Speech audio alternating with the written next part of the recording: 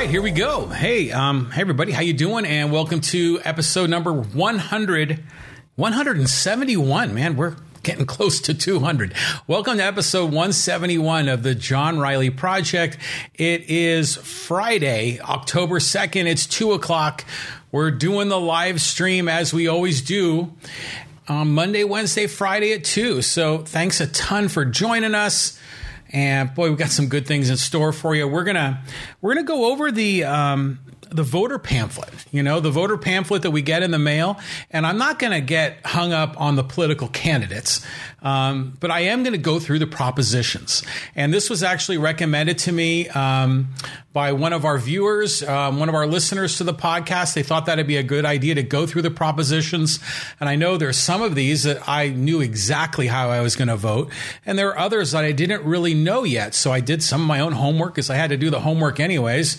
And so I just thought I'd share with you my thoughts on every one of the propositions for the state of California and also for Measure P here in the city of Poway.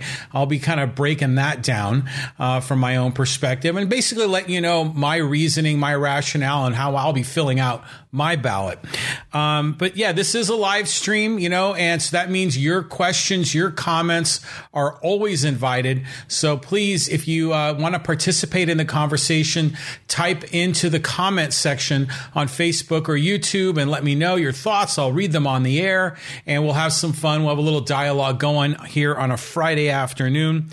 Before we jump in and really get into the propositions, man, the news broke last night late that President Trump and the First Lady have both been diagnosed with the COVID-19 virus. And I think a lot of us were blown away by that. There's been all kinds of reaction to this in the last 12 hours. I mean, there's some people that are really mean-spirited and, saying all kinds of awful things about Trump, hoping he suffers and, on and on down that list. I'm not going to go there. I mean, I'm no fan of Trump. I'm definitely not a fan of him personally or his policies, but I don't wish ill will on anybody. But there is a certain karma to this, I would say, because he has been in either such denial to it or really not embracing a lot of the safety measures. And then it seems he's the one that gets infected with this. But there's been all kinds of also sort of conspiracy theories, like, is it true? Is it not?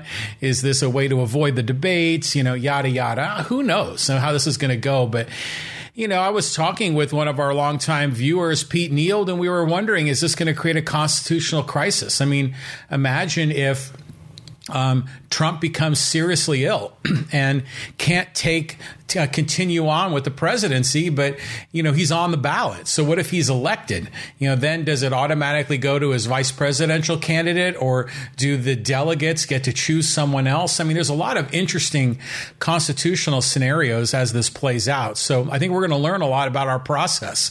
But, hopefully there's a speedy recovery for the president. He gets back on the campaign trail and we have as much normalcy in this election as possible. I mean, even prior to him being diagnosed with COVID, it was already going to be a highly irregular election. So hopefully it kind of stabilizes. The other big news, of course, are the San Diego Padres. Oh, my God. So what a game last night. They won, and they are still alive. They're going into a do or die game 3 today at 4 o'clock. We weren't sure who was going to get the start. It's going to be Craig Stammen, so I can't wait for that. That's why I skipped the 2 o'clock podcast on Wednesday, but I was really happy I can do the 2 o'clock with you today. The ball game's at 4, so all good. So I hope everyone can have some good vibes, good energy for the San Diego Padres. I've been waiting 14 years for this playoff series, so I'm really hoping they're going to do well tonight. So, okay, so let's get into the propositions. And like I said, if you got your voter pamphlet, and there's a number of them that have been mailed. This is the presidential general election voter guide, and it gives you pretty much like what the ballot is going to look like. So like I said, we're going to go through the state level propositions. I'm going to make my comments known on every one of them. I'll let you know how I'm going to vote. And I'm also going to offer commentary on Measure P here in Poway, which is for the farm. And I'm going to save that one till the end. But I think it's interesting to talk about the process in general. This, I've always had mixed feelings about the whole idea of statewide propositions in California because, on one hand, when they were first being discussed and I was younger and getting involved with voting, I thought, man, these are great. We don't have to depend on those turkeys in Sacramento. We can vote for however we want. We can have a direct vote, a direct democracy. That sounds great. But then if you think about it, if you look at these propositions, it's anything but like I'll put it quote unquote pure democracy because there are such massive special interests that are involved in every one of these propositions. Most of them have major corporate or unions or government, groups that are greatly supporting these because one way or another, this typically puts money in certain people's pockets. Every one of these, or most every one of them. So you kind of realize that this is just a way that maybe for those that are lobbyists, those that want to have great influence in the system that have been unsuccessful doing it in Sacramento, now they're going to take it to the people. And then we get all these ads that come from them. And these ads for these propositions are the most distorted, irrational ads of all time. They make it purely about emotion. And if you vote yes or no, the bad people want children to die and grandma to be thrown off a cliff and they want houses to burn down and you need to vote for it or all these terrible things are going to happen. But in the ads themselves, they never really tell you exactly what the proposition is about. So there's all kinds of just propaganda and nonsense around it. So as I got older, I became more aware of this. And then remember in 2008, there was Prop 8 in California. And this was the proposition that would have made gay marriage illegal. And it was a constitutional amendment.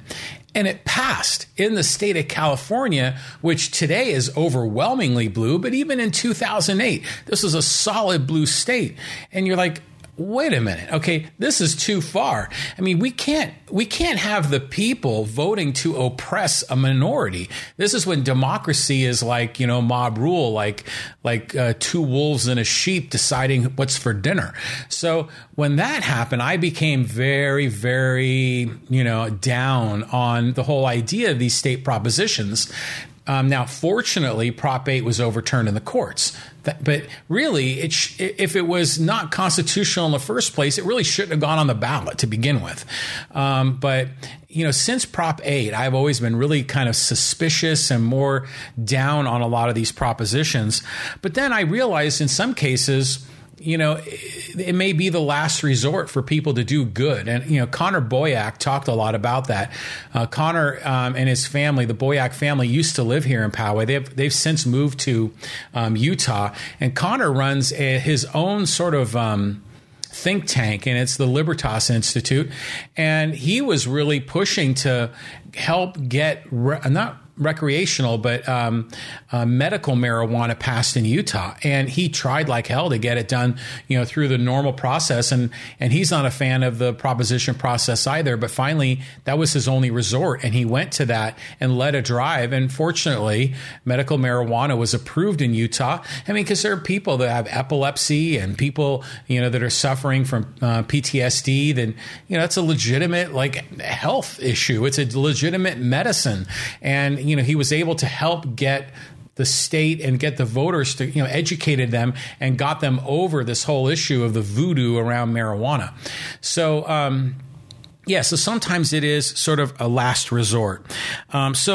Anyways, as I was going through this, it was kind of funny. You go on Ballotpedia, and there were a bunch of propositions that were being considered that were in various stages of approval, but never got on the ballot. And there were some really interesting ones. There was one that is to have California secede from the United States.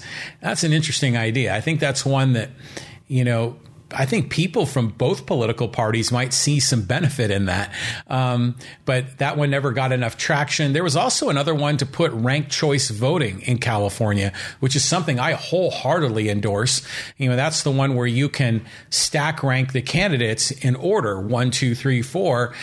So you can really vote for who you want to vote for rather than feeling like you've got to vote for the lesser of evils. Ranked choice voting, it increases voter participation. It's, arguably a much more democratic process. So that one also didn't make the ballot, but ranked choice voting is approved in a lot of cities and counties, not just in California, but around the United States. And I like how it's getting more and more traction. But there's all kinds of other ones on the potential list. But let's go through the actual list. And here's my pamphlet. I'm going to bring it in. It shows where I'm supposed to vote here. They keep changing the polling location for me. I like going into the polls. It's not because I'm paranoid about my vote not being counted. It's not because I don't want to use the mail. It's just that I kind of like going. I view this whole voting process as like an expression of my own values. It's like free speech to me. I get to actually say what I believe in and make it count. I don't expect that it's going to my one vote is going to tip the scale and change California from a blue state to a red state. I have no such illusion, but I enjoy the participatory effect of this, even though I know my vote has little impact. But it is important to me to have it as my own self-expression. And to me, that's extraordinarily valuable based on my own judgment. Okay, so let's go through this. And there are, they number these things. It's from number 14 through 25. So I guess we're going to be going through all, is it 11 or 12 of these? So the first one is Prop 14 is the authorization of bonds to continue stem cell research. And it's like $5.5 billion in bonds. And this is always an interesting topic because stem cell research, is what used to be a really hot topic with the religious right, because a lot of times stem cells are these special kinds of cells that have the ability for scientists to come up with new cures and new medical techniques, maybe even some new medicines. And then the embryonic stem cells were the ones that had the most power and the most ability to do good. Of course, the religious right didn't want embryonic stem cells to be used, and then it turned into an abortion battle. And so when you see stem cell research, sometimes immediately it goes to this right wing versus left wing, this religion versus secular. But I see this and I'm all for stem cell research. I think that's incredibly important. It's about science and progress, and we've got to embrace it. This is how we're going to have longer lives, longer longevity. It's an important thing to have stem cell research. The question, though, is should the state government fund it? I mean, it's $5.5 billion. I mean, it's going to cost $260 million every year for 30 years to fund this. So, I, as a general rule, when I go into the ballot box, if there's ever a bond, I vote no. If it's ever a tax increase, I vote no. And it's because I don't want to place additional burdens on the people of California. I mean, we're already the highest tax state in the nation. We already have, tremendous budget difficulties. We're talking about trying to have enough money to pay for education. But then, what's our priority? Stem cell research sounds good. But is it something that we believe that the state should fund? Is this something that all taxpayers should fund when already it's getting a tremendous amount of private donations? I mean, frankly, corporate R&D should be funding this because it's going to be turned into products and services that are going to be monetized in a capitalist society that we're going to be benefits to those companies. So I think in a lot of ways, stem cell research is something that's important, absolutely critical, but I question whether or not it should be publicly funded. So I'm going to be voting no on Prop 14. And now Prop 15 is the one that I talked about this in the last podcast. I'm a definite no on Prop 15. And so what this is it increases, this is, note how they do this.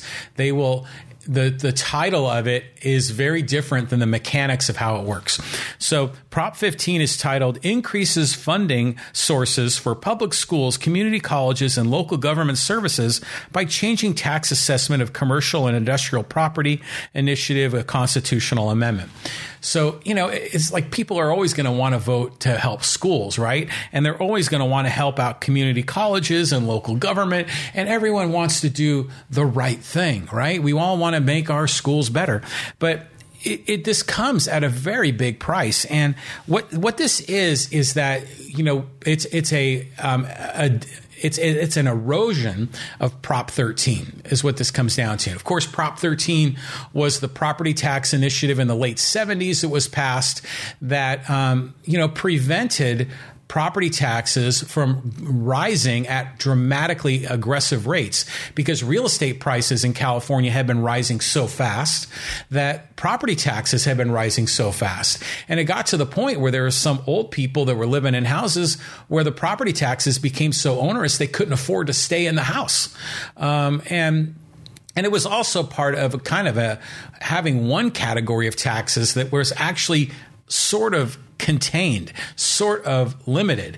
So Prop 13 has been something that I have been very much in support. Well, what this does is it says they're going to leave the residential portion of Prop 13 alone, so they say. And for industrial properties, commercial properties, essentially for businesses, those properties are going to have to be taxed at their actual market value, not the assessed value. Because remember, in Prop 13, they keep the assessed value based on the purchase price with approximately I don't know if you remember, it's like a 1 or a 2% increase every year. So, but since property in California has gotten very expensive and has increased far greater than 1 or 2% a year, the assessed value of residential property can often be a lot less than the actual market value. And that's what keeps the property taxes in check. They want to remove this for commercial properties. And the whole idea is that we want more money. We need more money for our schools and for our colleges and to help people. But we're going to do it. We're going to be clever here. We're not going to go after homeowners. We're going to tax those evil, rich, corporate people that have these industrial and commercial buildings, and we're going to tax them instead. Okay. Now you see this in a lot of motivation with tax increases because they usually are only on the wealthy or only on corporations. But I don't know about you, but I own a small business. I've leased commercial property. And so when I negotiate a lease with my client, there is you figure out whatever the dollar per square foot is. And a lot of that's dependent on the type of commercial property is, whether it's Class A office space or it's retail or it's, semi-industrial. Older buildings are going to have a lower cost per square foot on the lease. Usually that cost per square foot is reasonably market driven.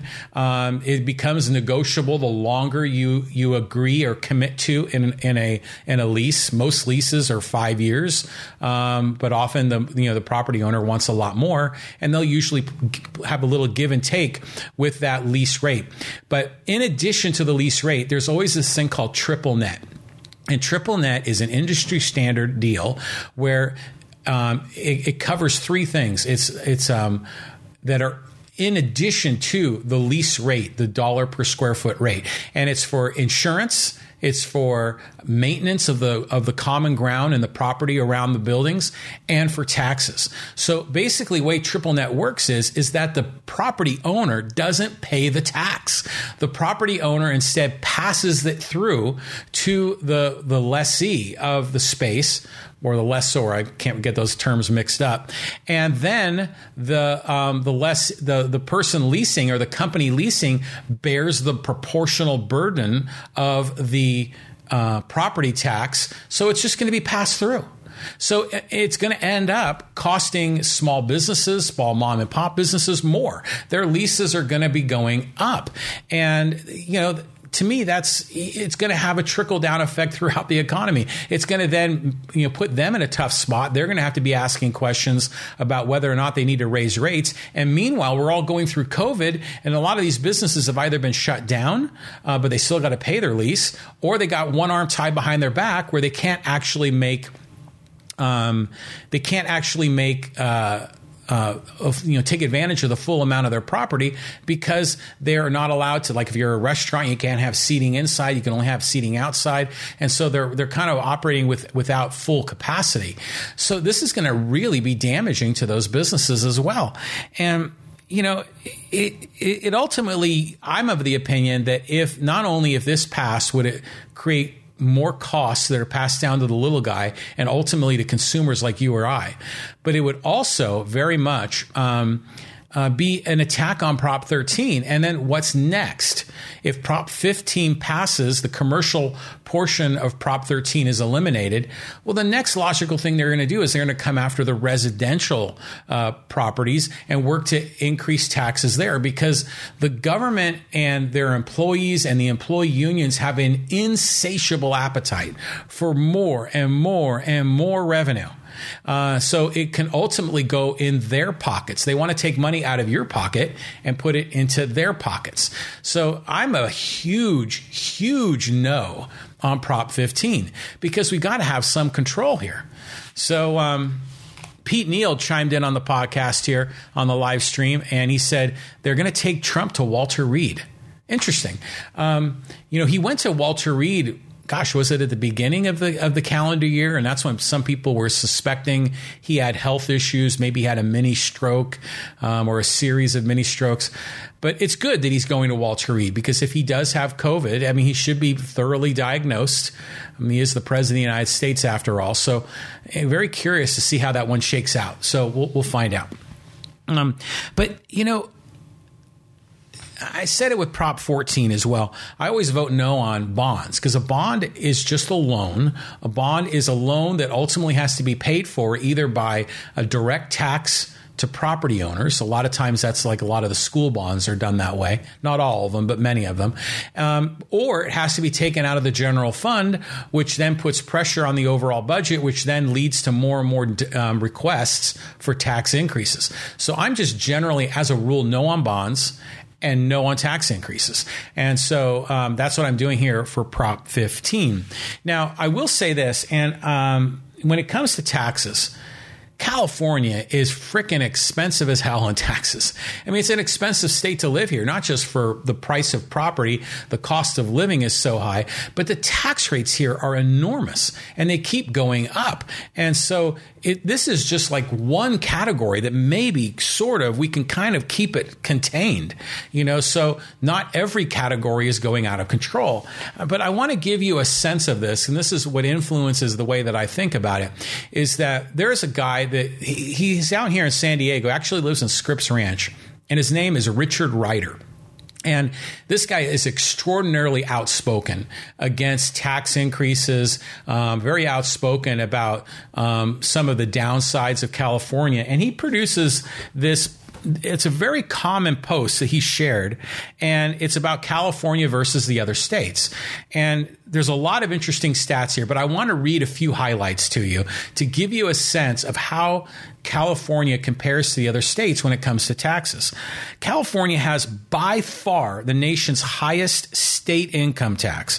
So, it starts at 10.3%. And then it goes up as high as 13.3% for the millionaires.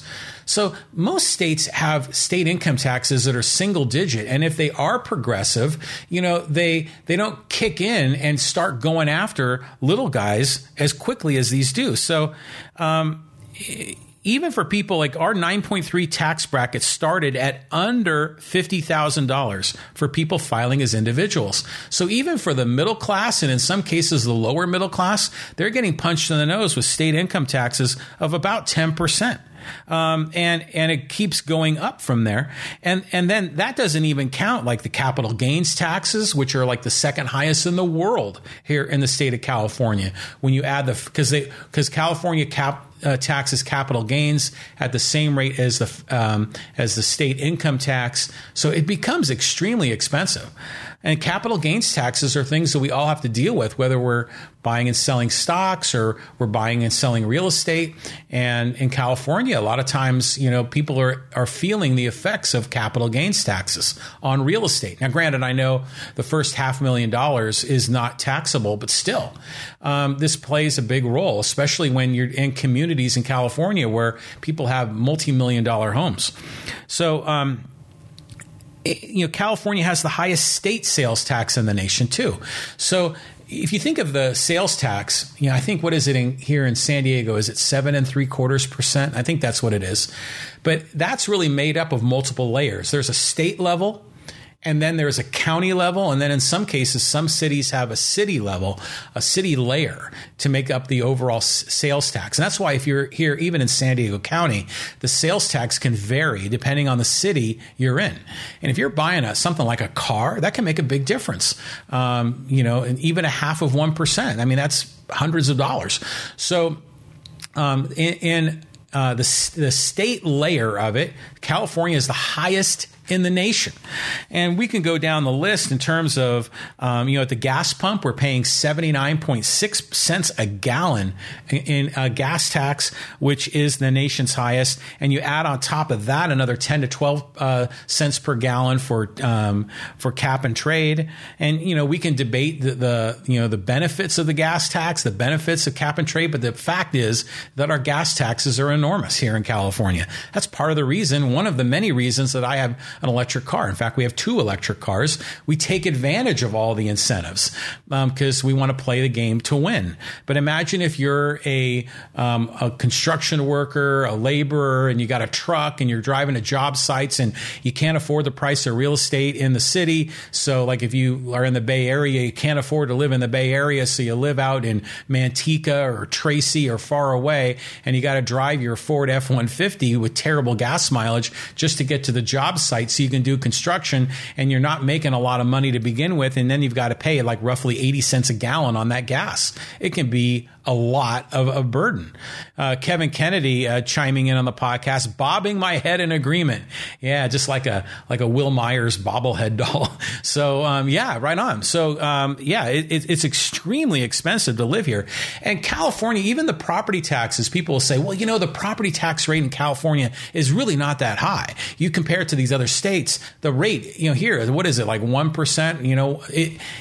In other states, it's way higher when you look at the rate. But if you look at the tax bill, the actual check we write to the county tax assessor, it's enormous because the property values are so high here. And so the median California homer property tax bill, not the rate, but the bill, is 53.6% higher than the average of the other 49 states. Okay, and then the impact fees to build housing, we're going to get into a little bit of this when we talk about the farm in Poway, but if you want to build new homes in California, there are impact fees that can range anywhere from 6 to 18% for each home. So that's like between $32,000 and $98,000 per unit for the impact fees. I mean, it's no wonder that the price of housing is so expensive. It's no wonder that a lot of the builders are often building, high-end homes, because when you add these kinds of impact fees on more middle class or lower middle class housing developments, it makes that price of housing enormous. So again, and then there's an anti-small business corporate tax. Like I own an S corporation. I have to pay an $800 tax every year, no matter how much profit I earn. In fact, if I lost money, I still have to pay the $800 S corporation tax. And that's on top of any of my additional taxes that I pay as part of my business, including any income taxes that are taxable and passed on to me as an individual. So, I would just go down the list, and I've got all these here. They're all highlighted. But if you look up, Richard Ryder, California versus the other states, and he's got multiple versions of this that have been updated at different times. And there's a version that's on his, I think it's his Blogger account, blogger.com account, that he updates, and that's his master update. Check that out. So when I am looking at Prop 15, and I see this as an increase of taxes on commercial property, I see this as a threat to the original Prop 13 from the late 70s. I'm thinking, Okay, income tax, sales tax, gas tax, corporate taxes. I mean, everything in California is so damn expensive. Can we at least have one category that we can sort of maybe kind of control? And we're already paying a ton when we actually write the check for property taxes. And if they increase this with Prop 15, they increase the commercial taxes for that property, it just passes through. Triple net passes through to the company, the small business that's leasing that office suite or leasing that building. It just passed through, and it's an expense on that small business, which they in turn have to either absorb, or they're going to have to charge customers more, or they're not going to be able to pay their employees as much. You know, when people think, well, we'll just tax corporations, but corporations don't pay taxes. People pay taxes. Whether you're the property owner, the commercial, the corporate owner, you know, you're a shareholder, you're going to pay the tax, or the company is going to just basically pass it through. I mean, in fact, where do companies get the money to pay the taxes? They get it from customers who are paying the money. So in the end, people pay taxes. So when you're trying to like increase the property tax here for commercial properties, that's a huge no. Okay, I'm rambling here. Kevin Kennedy says, don't forget all the fees. Yeah. I mean, like the impact fees, we talked about that. But yeah, there are enormous fees throughout the state of California. You know, every way you turn, like, you know, building permit fees, and, you know, they're endless. So at least let's have one category we can kind of control. Okay. Prop 16 allows diversity as a factor in public employment, education, and contracting decisions, legislative constitutional amendments. So this is a reversal of a previous proposition. And what was it like? Was it Prop 209, I think, is what it was about 10 years ago. And that what they basically said is that the state government cannot discriminate based on race or age or any of these physical characteristics of people. And to me, that made sense, because I'm all about, you know, we should have equal rights. We should be judged equally under the law. You know, it's part of, I talk about this podcast is all about life, liberty, and the pursuit of happiness. But in the Declaration of Independence, in the preamble, it talks about all men are created equal. Now, it doesn't just mean men like males. It means all humans are created equal. So we should all be equal under the law. So when they abolished any sort of racial or gender or national origin types of discrimination, I was like, right on. And I understand why they do it. They're trying to resolve inequities from the past. They're trying to make up for the sins of the past. They're trying to, achieve some kind of equity. But if we really want to, follow through on, judgment of the individual, then we have to have rights that apply equally to all individuals. And it has some interesting consequences because, usually you think, well, this is going to give people of color an advantage because the white people have been in power and in control for so long. But when you start doing this, it actually negatively impacts Asian people. It makes it harder for Asian people to get into universities. They're discriminated against in many cases. So to me, we need to get beyond all this. And besides, you know what? As we're moving along through society, there's interracial marriages and mixed race children, and a lot of this is starting to break down anyways. When you get into mixed race, what category are you in? If you're 1/3 this and 3/4 that, I mean, how do you figure that out? So we just need to get to the point of just saying, look, let's just treat everyone equally under the law. That's the right way to do it. We don't need to discriminate negatively against any group. We don't need to discriminate against blacks, but we don't also need to, change the rules so certain ethnic groups get certain advantages. It should just be level. We should be equal under the law. So Prop 16, I'm a big no. Prop 17 is interesting. Prop 17 restores the right to vote after completion of a prison term. So I think this is for people that, they've gone to prison. And in some states, by the way, if you have gone to prison, you're considered a felon, even though you've been let out. Some states, you don't ever get the right to vote at all. In California, I think what this does is that it just lets, I think I got this right, but I think if you are under parole, you still don't have the right to vote. But once you clear that, you do have the right. Like, I'm of the opinion we all should have the right to vote. I mean, I understand when people are in jail, some people say they shouldn't have the right to vote, but I don't necessarily think that's a bad thing either. I mean, but at minimum, if you're out of jail, you should have the same rights and the same liberties as anyone else. But there's all these conditions, this guy can't vote, this person can't vote, this person has limited rights when they get out of prison. I think we need to have equality under the law. And so here, this is a case of restoring people's ability to vote after they complete their prison term. To me, that's an easy yes. Prop 18 amends the California Constitution to permit 17-year-olds to vote in primary and special elections if they will turn 18 by the next general election and be otherwise eligible to vote. So this is a good one too. Now, for me, this is a yes as well.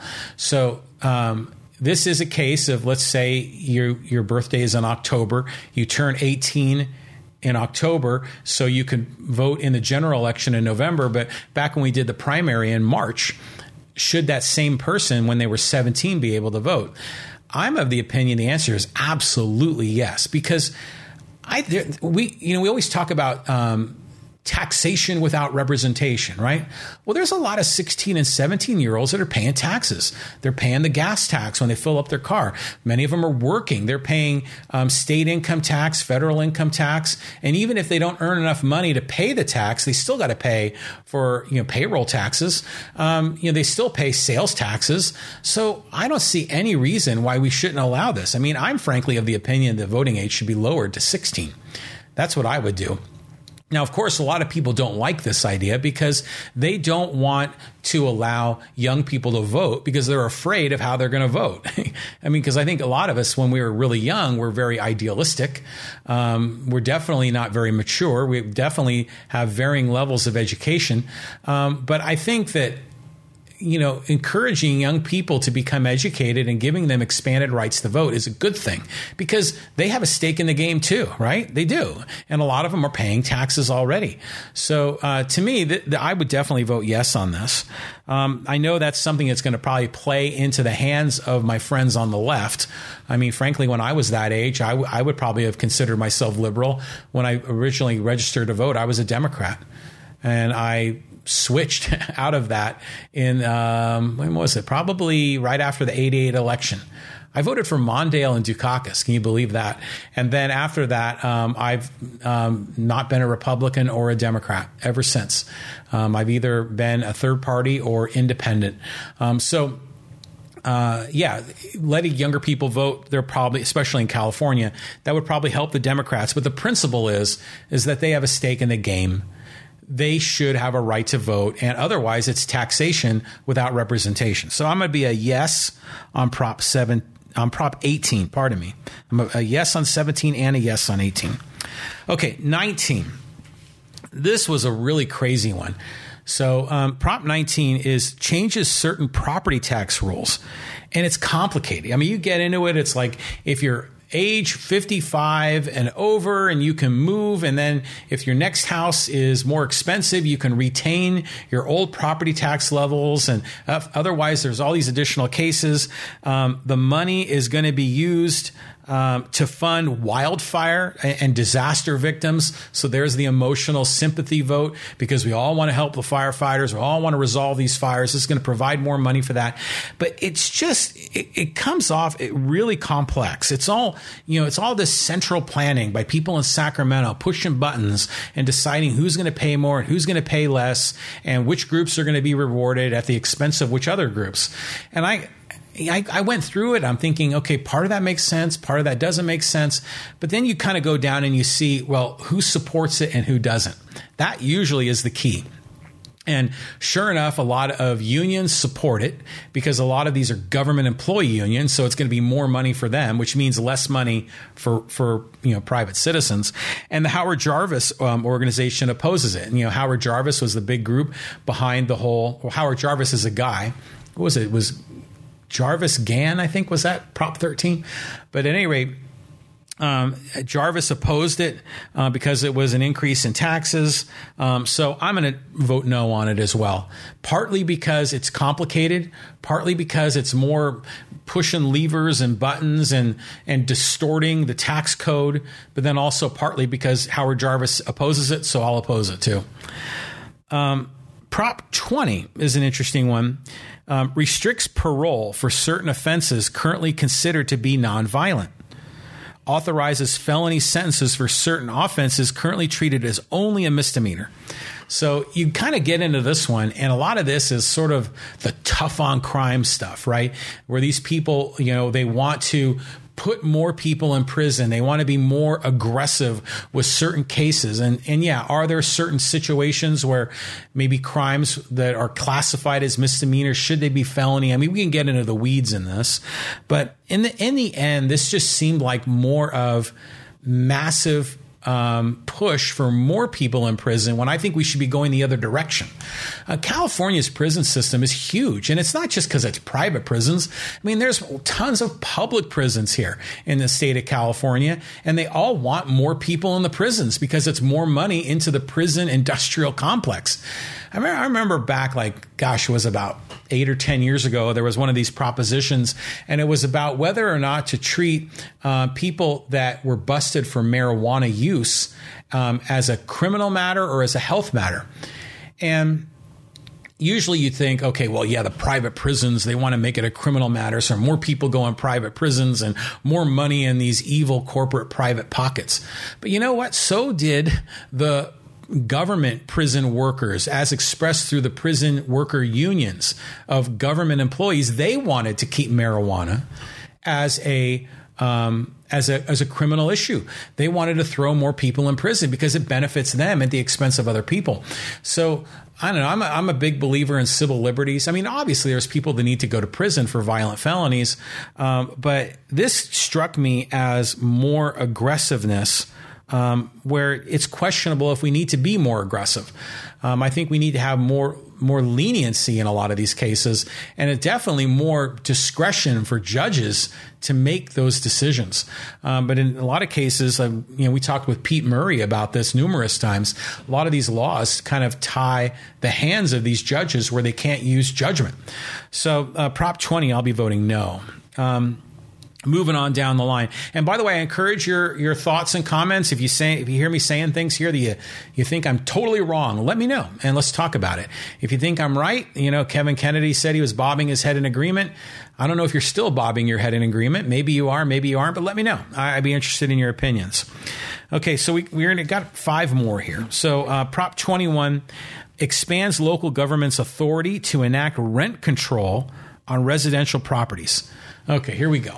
So rent control is obviously we've got a housing crisis, right? We've got a ton of people that live in California, lots of people that want to move to California because there's a lot of economic opportunity. It's a beautiful state to live in. It's the quality of life is generally pretty good, right? There's a lot of people that are saying they've had it with California and they're getting out.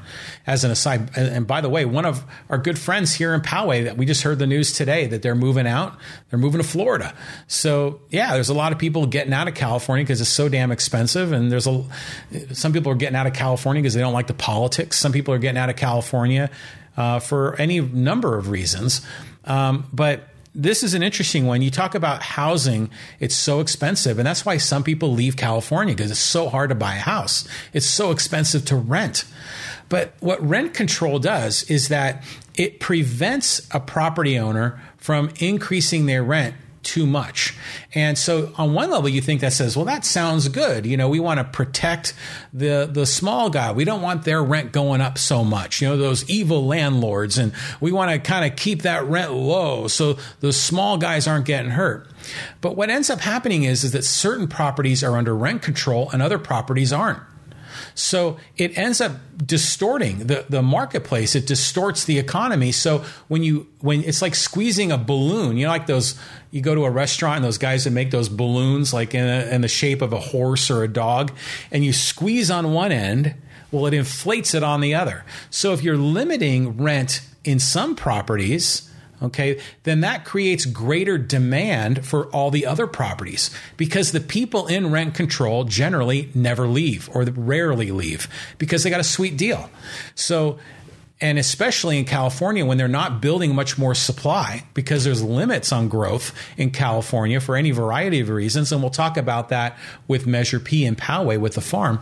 When there's limits on growth of more housing units, you still have a limited supply, but you still have all this overwhelming demand.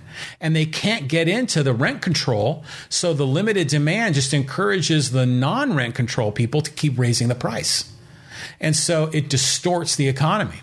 And then on top of it, the property where they do have rent control, where they have the landlord has limited ability to raise the rent, then those properties tend to go downhill in terms of quality. The maintenance is not going to be done as well. And so again, further distortions.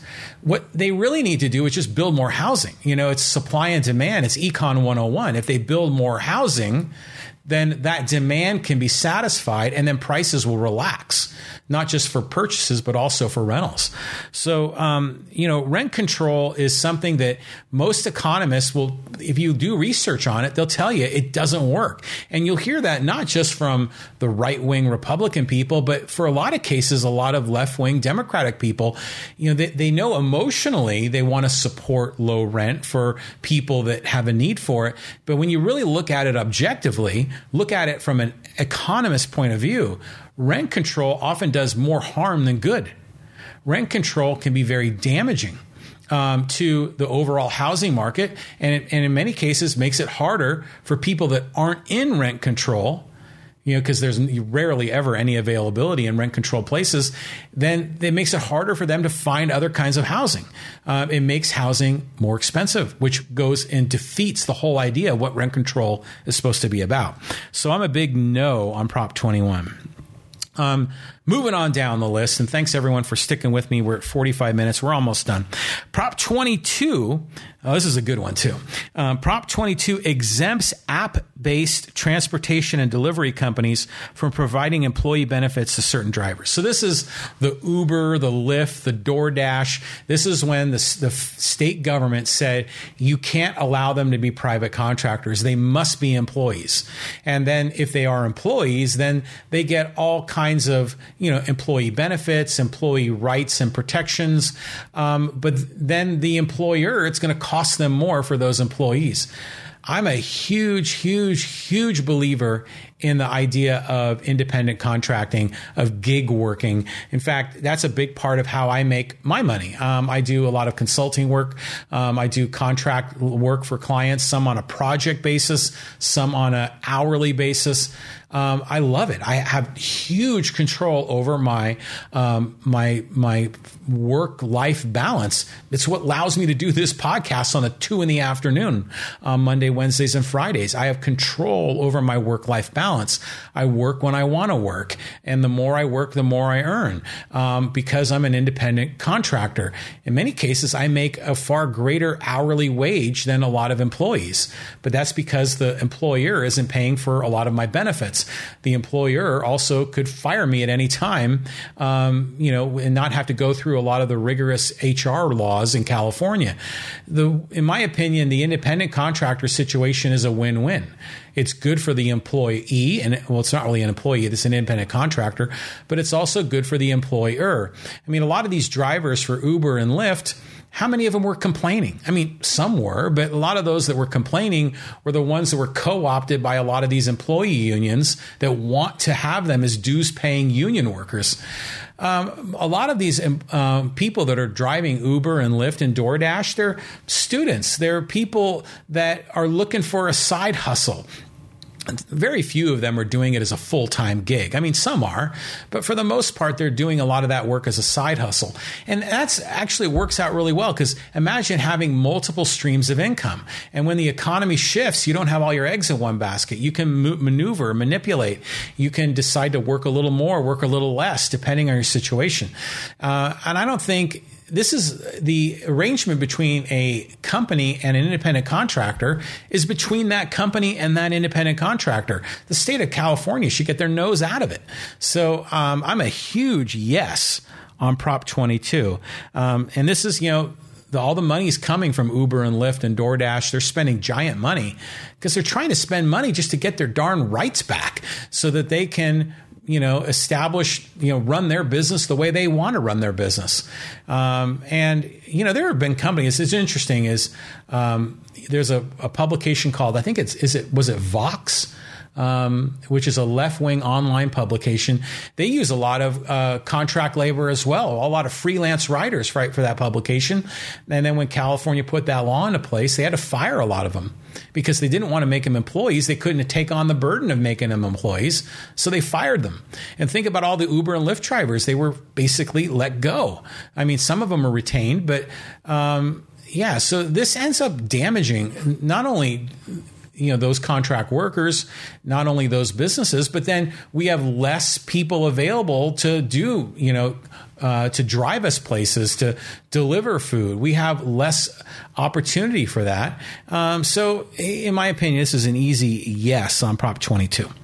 Moving on down the line, Prop 23 establishes requirements for kidney dialysis clinics, requires on-site medical professional. We keep getting these kidney dialysis propositions. We had one in the last cycle in 2018. It makes me wonder what the hell's going on in that industry. I did a little research on it. Basically, this one is about making sure there's a doctor on site at that dialysis clinic. Well, we should be looking for ways to make healthcare less expensive, right? It's already crazy expensive. These people already have a doctor that manages their treatment, that prescribes a program for them to get dialysis. They have to go in multiple times a week. It's a heavy burden. But if there are trained professionals that know how to run the dialysis equipment, there are people that have good experience and can do the work less expensively than a doctor, then why not do that?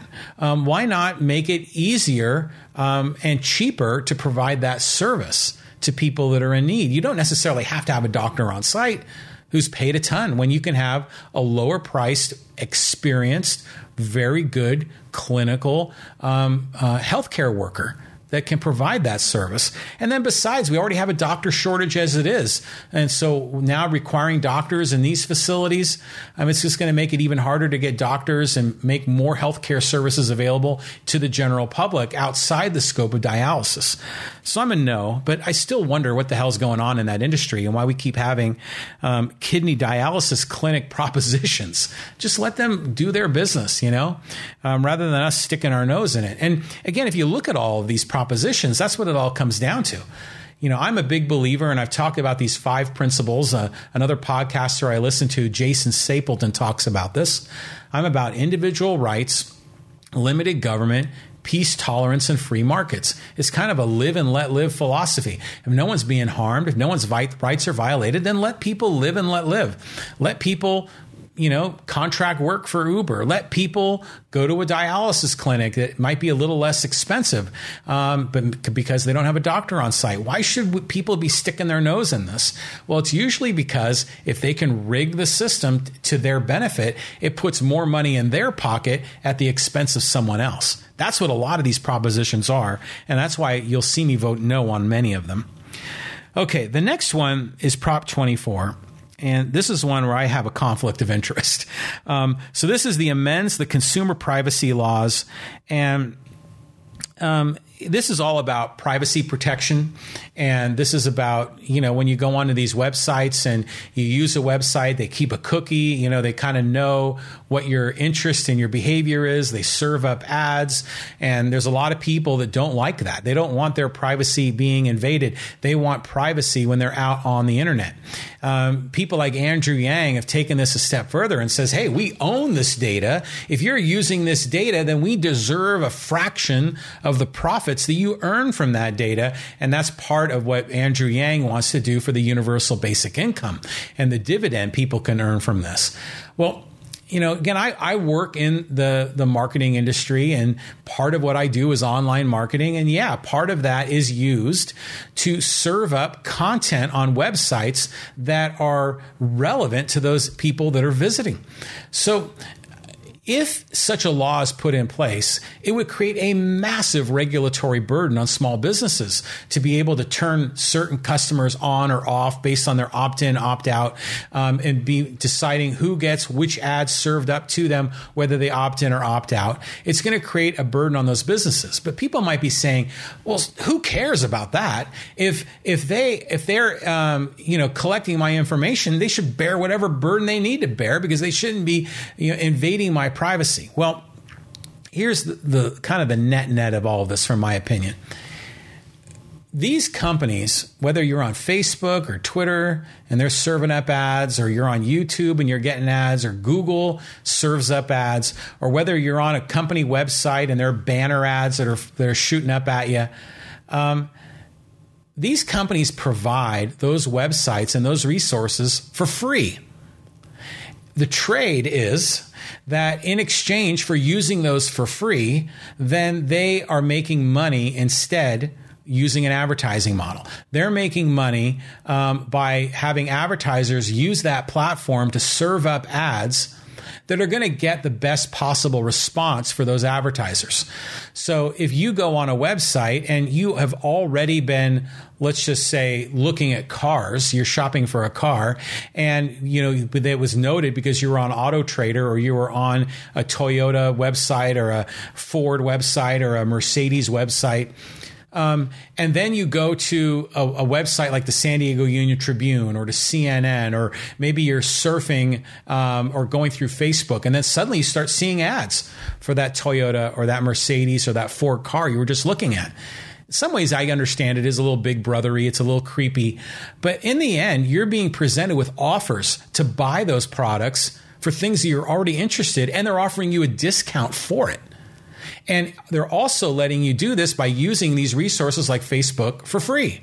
To me, that's the trade. It's win-win. You're trading, some of your browsing information in exchange for using their platforms for free.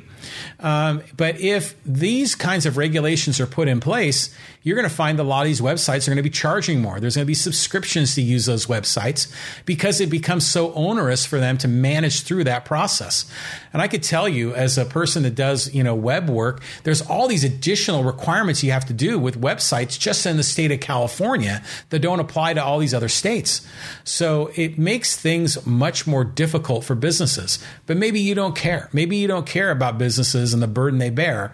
But in the end, it costs businesses more, which then are passed down to people, because the businesses are going to just pass that cost down to those that buy from them. So in the end, I'm a live and let live. If you don't want to use Facebook because you don't like them gathering your personal information, then just don't use Facebook. Okay. But if Facebook wants to create a service, a platform available for free, and they do it by providing ads, then so be it. But understand there's a big difference between privacy from government and privacy from commercial, because government is looking at people's phone records, their web surfing records, their email information. NSA's got a big facility in Utah doing this, so-called to catch terrorists, but they're usually gathering that information so they can put people in jail, so that they can restrict their liberties, they can violate their rights. That's why we have a Fourth Amendment that restricts the government from doing unwarranted search and seizure. So when the government is doing this kind of privacy violations, I hear you. I don't think they should at all, because they're using it for nefarious means to put people, a lot of times innocent people or people that rarely commit serious crimes, and to harm them and damage them. In some cases, innocent people get swept up in it.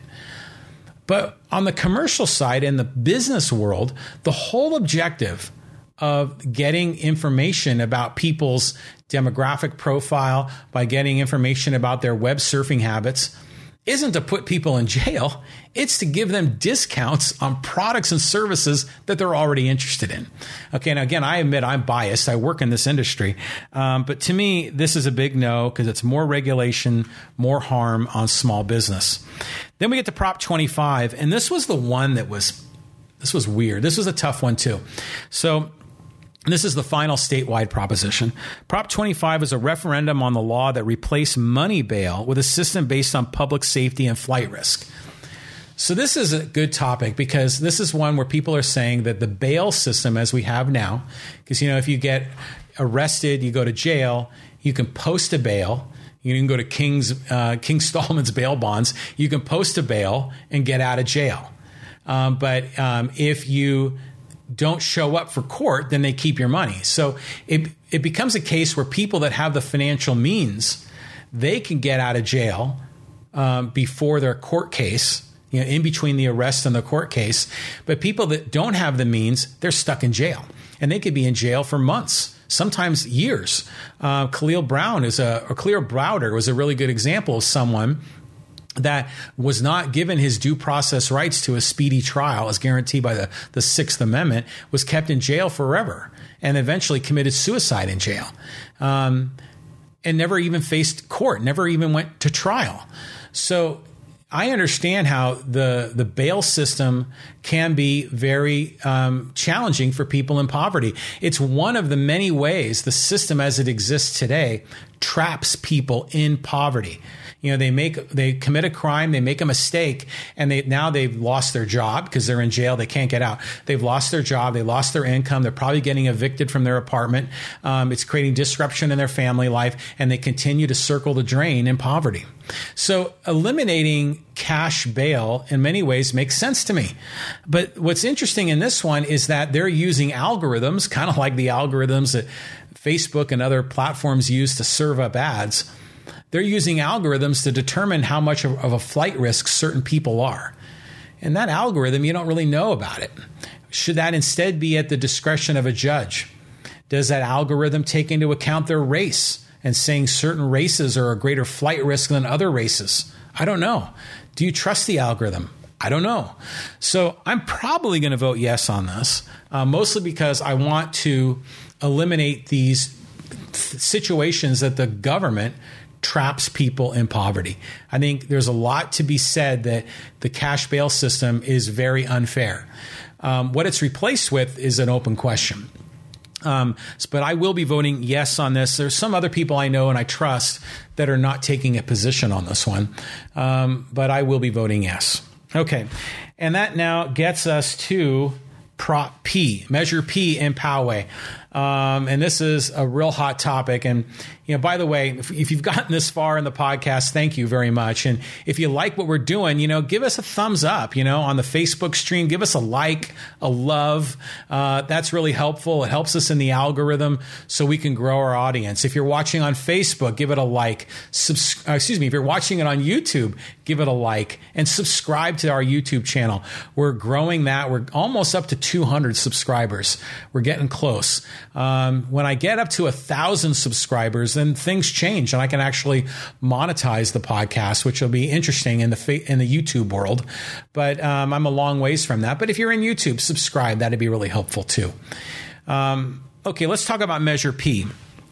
And I'll read the piece that's in the ballot. And it says, do you approve the Farm in Poway specific plan as adopted by the Poway City Council to amend the general plan and zoning code to allow development of a master plan sustainable community with a maximum of 160 homes and at least 70.4 acres of permanent open space, including community serving recreational and agricultural amenities on approximately 117.2 acres at the 17166 Stone Ridge Country Club Lane in the city of Poway. Okay, just to cut to the chase, I'm a yes on this. And if you follow me on Facebook, I'm a yes on this. But let me just offer some education to set the stage and rationale on why I'm a yes. So, first of all, Poway is the city in the country. Everyone talks about the city in the country. And I have often questioned if that even applies anymore today, because most areas of Poway that could be built upon have already been built upon. Housing has taken over just about every inch of square inch of space, with some exceptions. The city has done a good job creating more open space, but that's usually trails and other areas where you really can't build housing anyways, with some exception. The city has already built out the business park, and there's not really a lot of room to build more housing in Poway. And so meanwhile, I think it was in 1988, Poway passed Prop FF. Prop FF was a proposal by the wisdom of the founding fathers of Poway, the way it's presented. Bob Emery, one of them, and other names that I don't know very well. I met Bob Emery. He's a good man. But it was all meant to preserve the character of Poway and to prevent it from being built on by these, I'll use some language. These evil, profit-seeking, corporate developers that want to just, build housing and cut and run in Poway. They wanted to there were certain segments of Poway where they created zoning laws that made housing had to have certain acreage or certain lands, plot sizes. There were certain areas that could never be built on. They were deemed open space, or in the case of the Stone Ridge Country Club, open space recreational. And on one level, that sounds very appealing. We want to, preserve our city and the country character. We want to keep out mass population growth and traffic and congestion and stress on our water and sewage systems and all that. I get it. I understand that. But that was passed in 1988. And that was, 32 years ago. So does it apply now? Now, the world has changed since 1988. And people think, we need to adapt to the changing world. Other people think, no. We need to hold on to what made Poway special, what made Poway the city in the country, which, by the way, I don't think applies anymore anyways, because there's very, very, very, very little country in Poway. I mean, sure, there's some people that have horse stables in their backyard. There are some people that live on large lots, but it's not like we're, down at the hitching post on a dirt road. We're not like, we don't have large, farms and cattle and all kinds of things. This isn't like an old town, country town. It's not that anymore. San Diego has grown. Poway is a suburb. It has a country history. There's a country flavor, but it's no longer the city in the country. But that being said, the Stone Ridge Country Club was, it's been there forever, and they built housing around the whole Stone Ridge development. And that country club has suffered for a long time because, golf it became popular. Remember golf when Tiger Woods was young, golf was booming, but then the Great Recession hit, price of water got expensive, and it became difficult for the country club to be a viable business. If you've ever been there to the country club, a lot of people have gone there for, girls softball awards banquets, and people have gone there for fundraisers and for Chamber of Commerce events, because you go out there. They had a decent facility, but it was old, it was worn out. They had like some amenities there. There was like tennis courts, and I knew some people that belonged to the country club, but even they told me that it was worn out. They were really hustling to try to find new members. It was hard.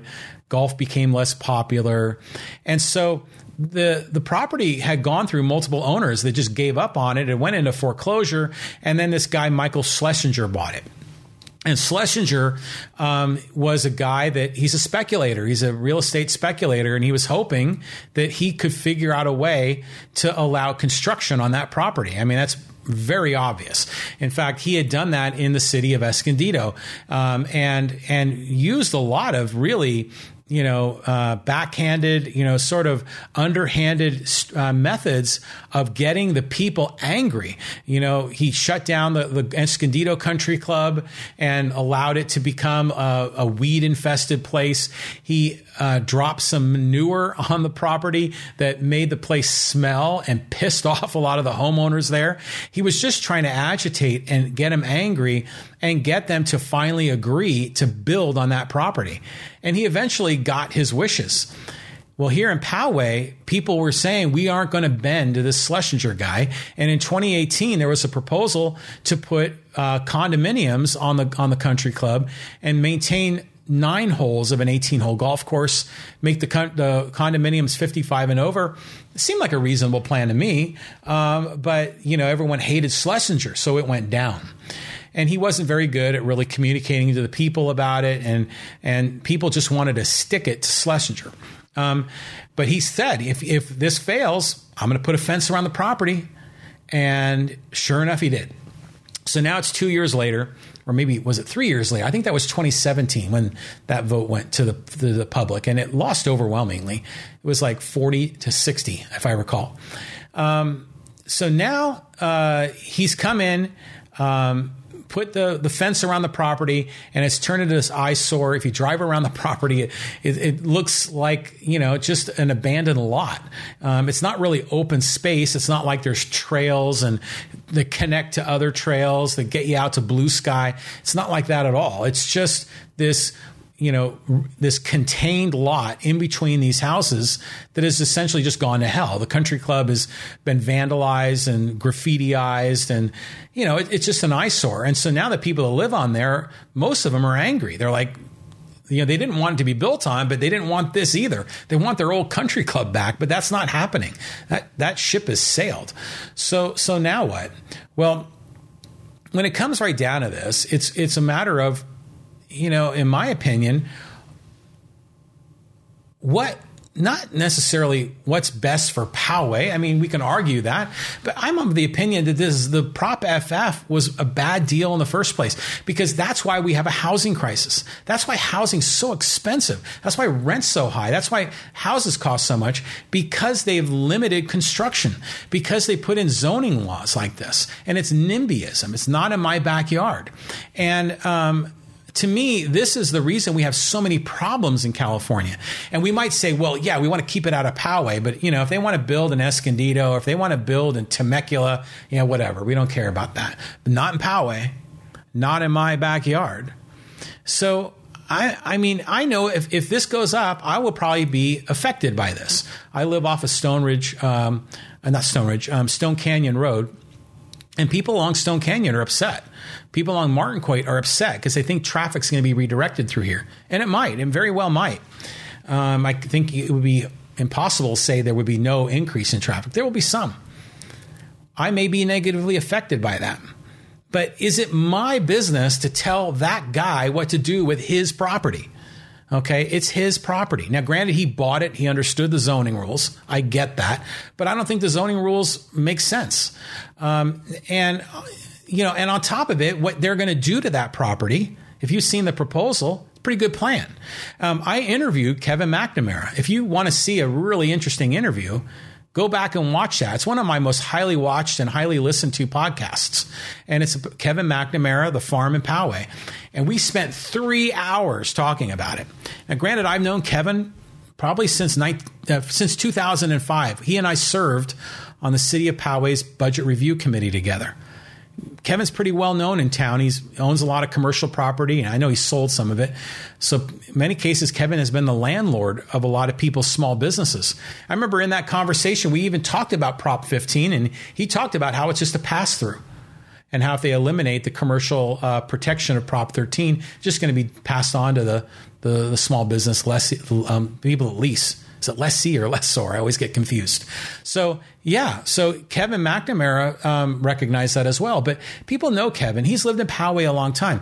To me, I don't believe, you could say, oh, he's just some evil developer. He has the interest of the community in mind. Now, he has his own personal interest in mind, too, of course. I mean, he's gambling his own money. He's putting in $1 million of his own money to pay for consultants and engineering plans and EIR reports. And, he's spending a lot of his money up front. If this passes, he will have the option to buy the property from Schlesinger. Now, is it McNamara by himself? I don't know. I would imagine he's got, a group of investors that are behind him. I'm not one of those investors. In fact, I was asked that if I had something to gain financially by my support of Measure P. I don't. I have no skin in the game at all. No financial incentive at all. But I am supportive of it because I believe in property rights. I believe people should be able to build on their own property because it's their property. I don't think the zoning law was righteous in the first place. Number two, I support it because we have a housing crisis. We need more supply. If we have more supply of housing, we put more roofs over people's heads. And people will say, well, these are going to be expensive homes. These are $1 million houses. We need affordable housing. Well, we do. We do need a housing that is affordable, but affordable housing is housing that's subsidized by other people. Okay, that doesn't really make things, that keeps the cost of living high in California because you end up robbing from Peter to pay Paul. So if they build here, they build these $1 million homes, what is it, 120 or 150? I can't remember. But if they build these homes there and they're $1 million homes, you might be thinking, well, yeah, how is a middle-class family of four going to be able to afford that? And many of them won't. But what it will do is a person that has like a $750,000 home might sell and buy there. And then that opens up the inventory of that $750,000 home. And then who buys that? Well, maybe someone that owns a $500,000 home will buy that and move up. And that frees up a $500,000 home and on down the line. It has a cascading effect. So while there won't be necessarily affordable housing on that site, it's going to free up less expensive housing elsewhere. Some of it in Poway, some of it outside of Poway, probably most of it outside of Poway. It's my guess. People are going to want to move to Poway. Poway is a desirable place to live because we have a good school district.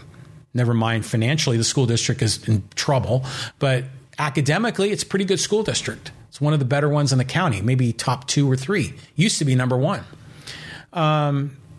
It's a good school district. It's a good place to raise children. It's a good family-oriented community. Although the protests on Twin Peaks and Pomerado has been a little bit of problems there, which I've talked about in the past. There are some, obviously there's some downside to Poway. We can criticize our hometown. It's not utopia, but generally speaking, it's a good place to live. That's why I live here. That's why many of my podcast listeners and viewers live here in Poway or nearby in Rancho Bernardo, Rancho Penasquitos, in Forest Ranch, Carmel Mountain Ranch, Sabre Springs, Westwood. It's a good place to live. It's a good place to raise a family. It's relatively safe. Good place to be. Those houses will get filled up quickly because there's demand. And then that's going to free up housing inventory elsewhere and ultimately going to free up housing for people that don't have the means to buy $1 million house. So that's good. The other reason that I think it's good is that the property looks terrible now. What's the alternative? There's no alternative plan. And right now it's an eyesore. Right now it's probably a problem for the people that live on that site. And there's going to be a lot of public amenities. There's going to be walking trails that are available to everybody. There's going to be agricultural resources that are available to everybody. There's going to be community use facilities that are available to everybody. Now, some of these you got to pay. Okay, you have to pay to use the pool and the tennis courts and the pickleball courts. You'll have to pay, if you want to rent out the barn for a wedding. You're going to have to pay for some of these things, but it's just like if you use city resources, you got to pay the city to use them. If you want to rent out a room at the community center, you got to pay for it. Yeah, that makes sense. But it's not like it's private, like where you're not allowed to use it. It's not like it's only for those residents. It'll be available to anybody. There'll be a lot more open space that's available, more open space that's available to the general public than now, because none of it's available to the general public now. And even when it was a country club, very little was available to the general public. It's typically only those places in the country club in the old building itself that when they had a public event. But now, dramatically more. Some people are upset. Nick Stavros here in Poway is really against this. And I understand why. I understand there's a lot of people in Poway that don't like it, but I think more people in Poway do support it. Nick Stavros was really angry because it was going to be privatized. There's going to the private organizations are going to be able to determine what goes on there. Well, yeah, but the way this plan is built, they set a plan where they're being voted on where they can't change the plan. It's like an amendment to Prop FF. So that piece of land, those parcels of land are strictly governed by what the voters are voting on. It's not like they can say, hey, we're only going to put in 150 houses, but wink, wink, nod, nod. When this is passed, we're going to put 600 condos in there and we're going to build buildings like you see in Mira Mesa, towers. That's not what's going to happen. It's prohibited from the plan. So, yeah, there's private interest. People are making money on this. But you know what? It's putting roofs over people's heads. It's creating a better, public amenities for people to use. And frankly, it's Schlesinger's land. I know you don't like him, but it's his land. He should be able to profit off his land. And we have a housing crisis in California. So for me, This is an easy yes. And I know there's people that I respect, people I like and love, that are against this. There's people, my neighbors, that don't like it because I live off one of the side streets of Stone Canyon. There's a lot of people along Martin, Coit, and Stone Canyon that have no on P signs. But I did a drive around the Stone Ridge community up on, was it St. Andrews and Tam O'Shanter and Cloudcroft. I saw way more yes on P than no on P signs. I don't know if that's truly indicative of what the people really believe. It's obviously the hardcore people are going to be the loudest. I know the no on P people were a little slow to the start in getting their signs out. But you know what? I may be negatively affected by this, but I still think it's the right thing to do. And they're going to upgrade the traffic lights there too. They're going to make traffic flow even better than it does now. Even with more people, it'll flow better because they're going to have real-time analysis of the traffic on the streetlights.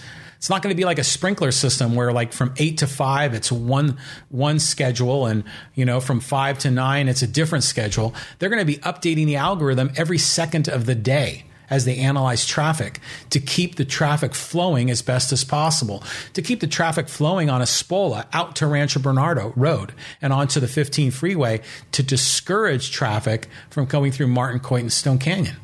That's going to be a good thing. Some people will come up Martin, Coit, and Stone Canyon. There will be some more traffic. People that live on those streets are going to probably be bummed by that. I live off of that street, so I'm going to be negatively affected, but it doesn't. It's kind of like I keep telling you, I'm a live and let live guy. I don't think it's my place to tell those people how to live their life. It's not my place to tell them that they can't build on their property. Now, granted, I know it's been zoned, but I don't agree with the zoning.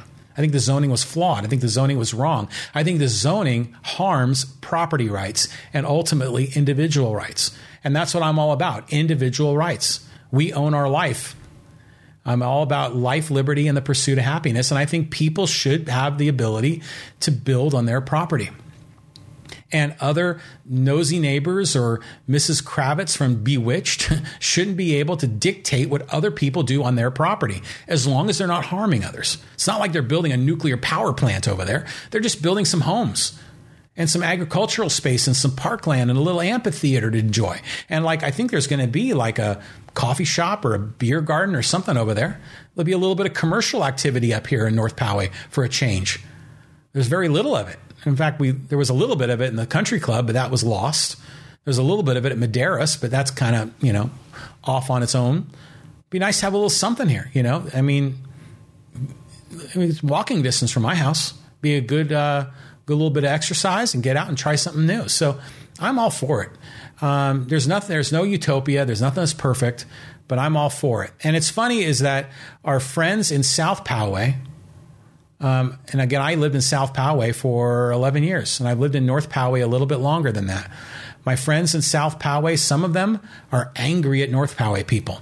And they get angry because North Poway won't build more, won't increase density more in North Poway, won't build commercial property or commercial pieces of business in North Poway. But now they are, and now people in South Poway are still mad. So I understand why they're angry. I get it. South Poway has been treated poorly in some ways. I understand it. I live there. But to me, this is not something that's worth. I mean, the people in North Poway want it. The Green Valley Civic Association wants to build in North Poway. The city council, all of them, and I think all of them but one live up here. Well, 3 of the 5 for sure live up in North Poway.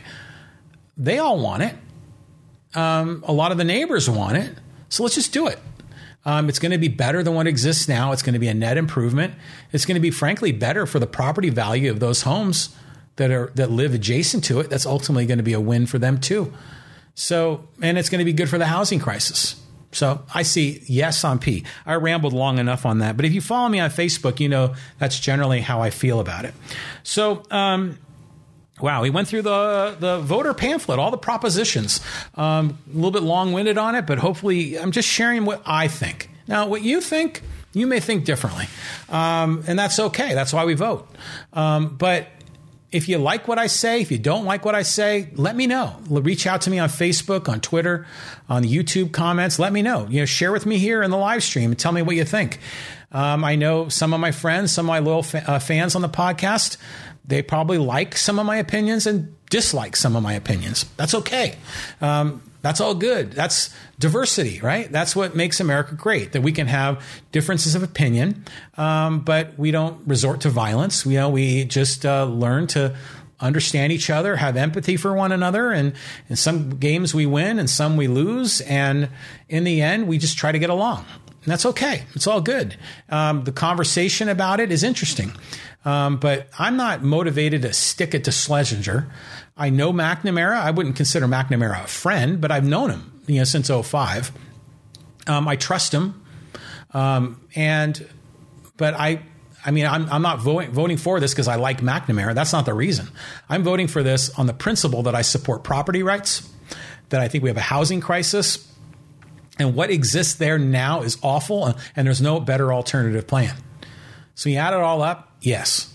Okay, so now I've got a closing quote, and this is actually very much aligned with a lot of my comments on the propositions. This is very much aligned with my comments on Measure P and Poway. And it's a quote from Ayn Rand. And she says, individual rights are not subject to a public vote. A majority has no right to vote away the rights of a minority. Oh, man, I agree with that. And that's what I started talking about in the very beginning of this podcast. Prop 8 in California, a majority of voters said that gay people couldn't marry. A majority of voters oppressed a minority. To me, that's wrong. That's morally wrong. Individual rights need to be protected. People should have the right to their own life, their own liberty, and their own pursuit of happiness. They should be able to live their life on their own terms as long as they don't violate the rights of other people. And so that's a driving force in the way that I vote. I want to get other people's nose out of other people's business. I want people to mind their own business, live and let live, and respect other people's choices. Individual rights are not subject to a public vote. A majority has no right to vote away the rights of a minority. And that's Ayn Rand, author, a philosopher, a very interesting and divisive person in American culture. Some people love her. Some people hate her. The more I learn about her, the more I like her. And I'd be interested in having that conversation with people as well. That'd be a fun one, too. If you ever want to come on the podcast as a guest, we can talk about Ayn Rand. I'm learning more and more about her, and the more I learn, the more I like. Okay, so it's, an hour and a half. So we're going to cut this off. Padre game starts in 30 minutes. All right, go Padres. Going to beat the Cardinals and move on to the second round. We have our trust in Craig Stammen. So let's hope for good things. And thank you for joining me on episode number 171 of the John Riley Project. We'll be back at you Monday at 2 o'clock. We're doing the live stream every Monday, Wednesday, Friday at 2 p.m. Thanks for listening. Thanks for watching. Thanks for listening to the recorded versions too. And we'll see you later, friends. Happy Friday. Bye-bye.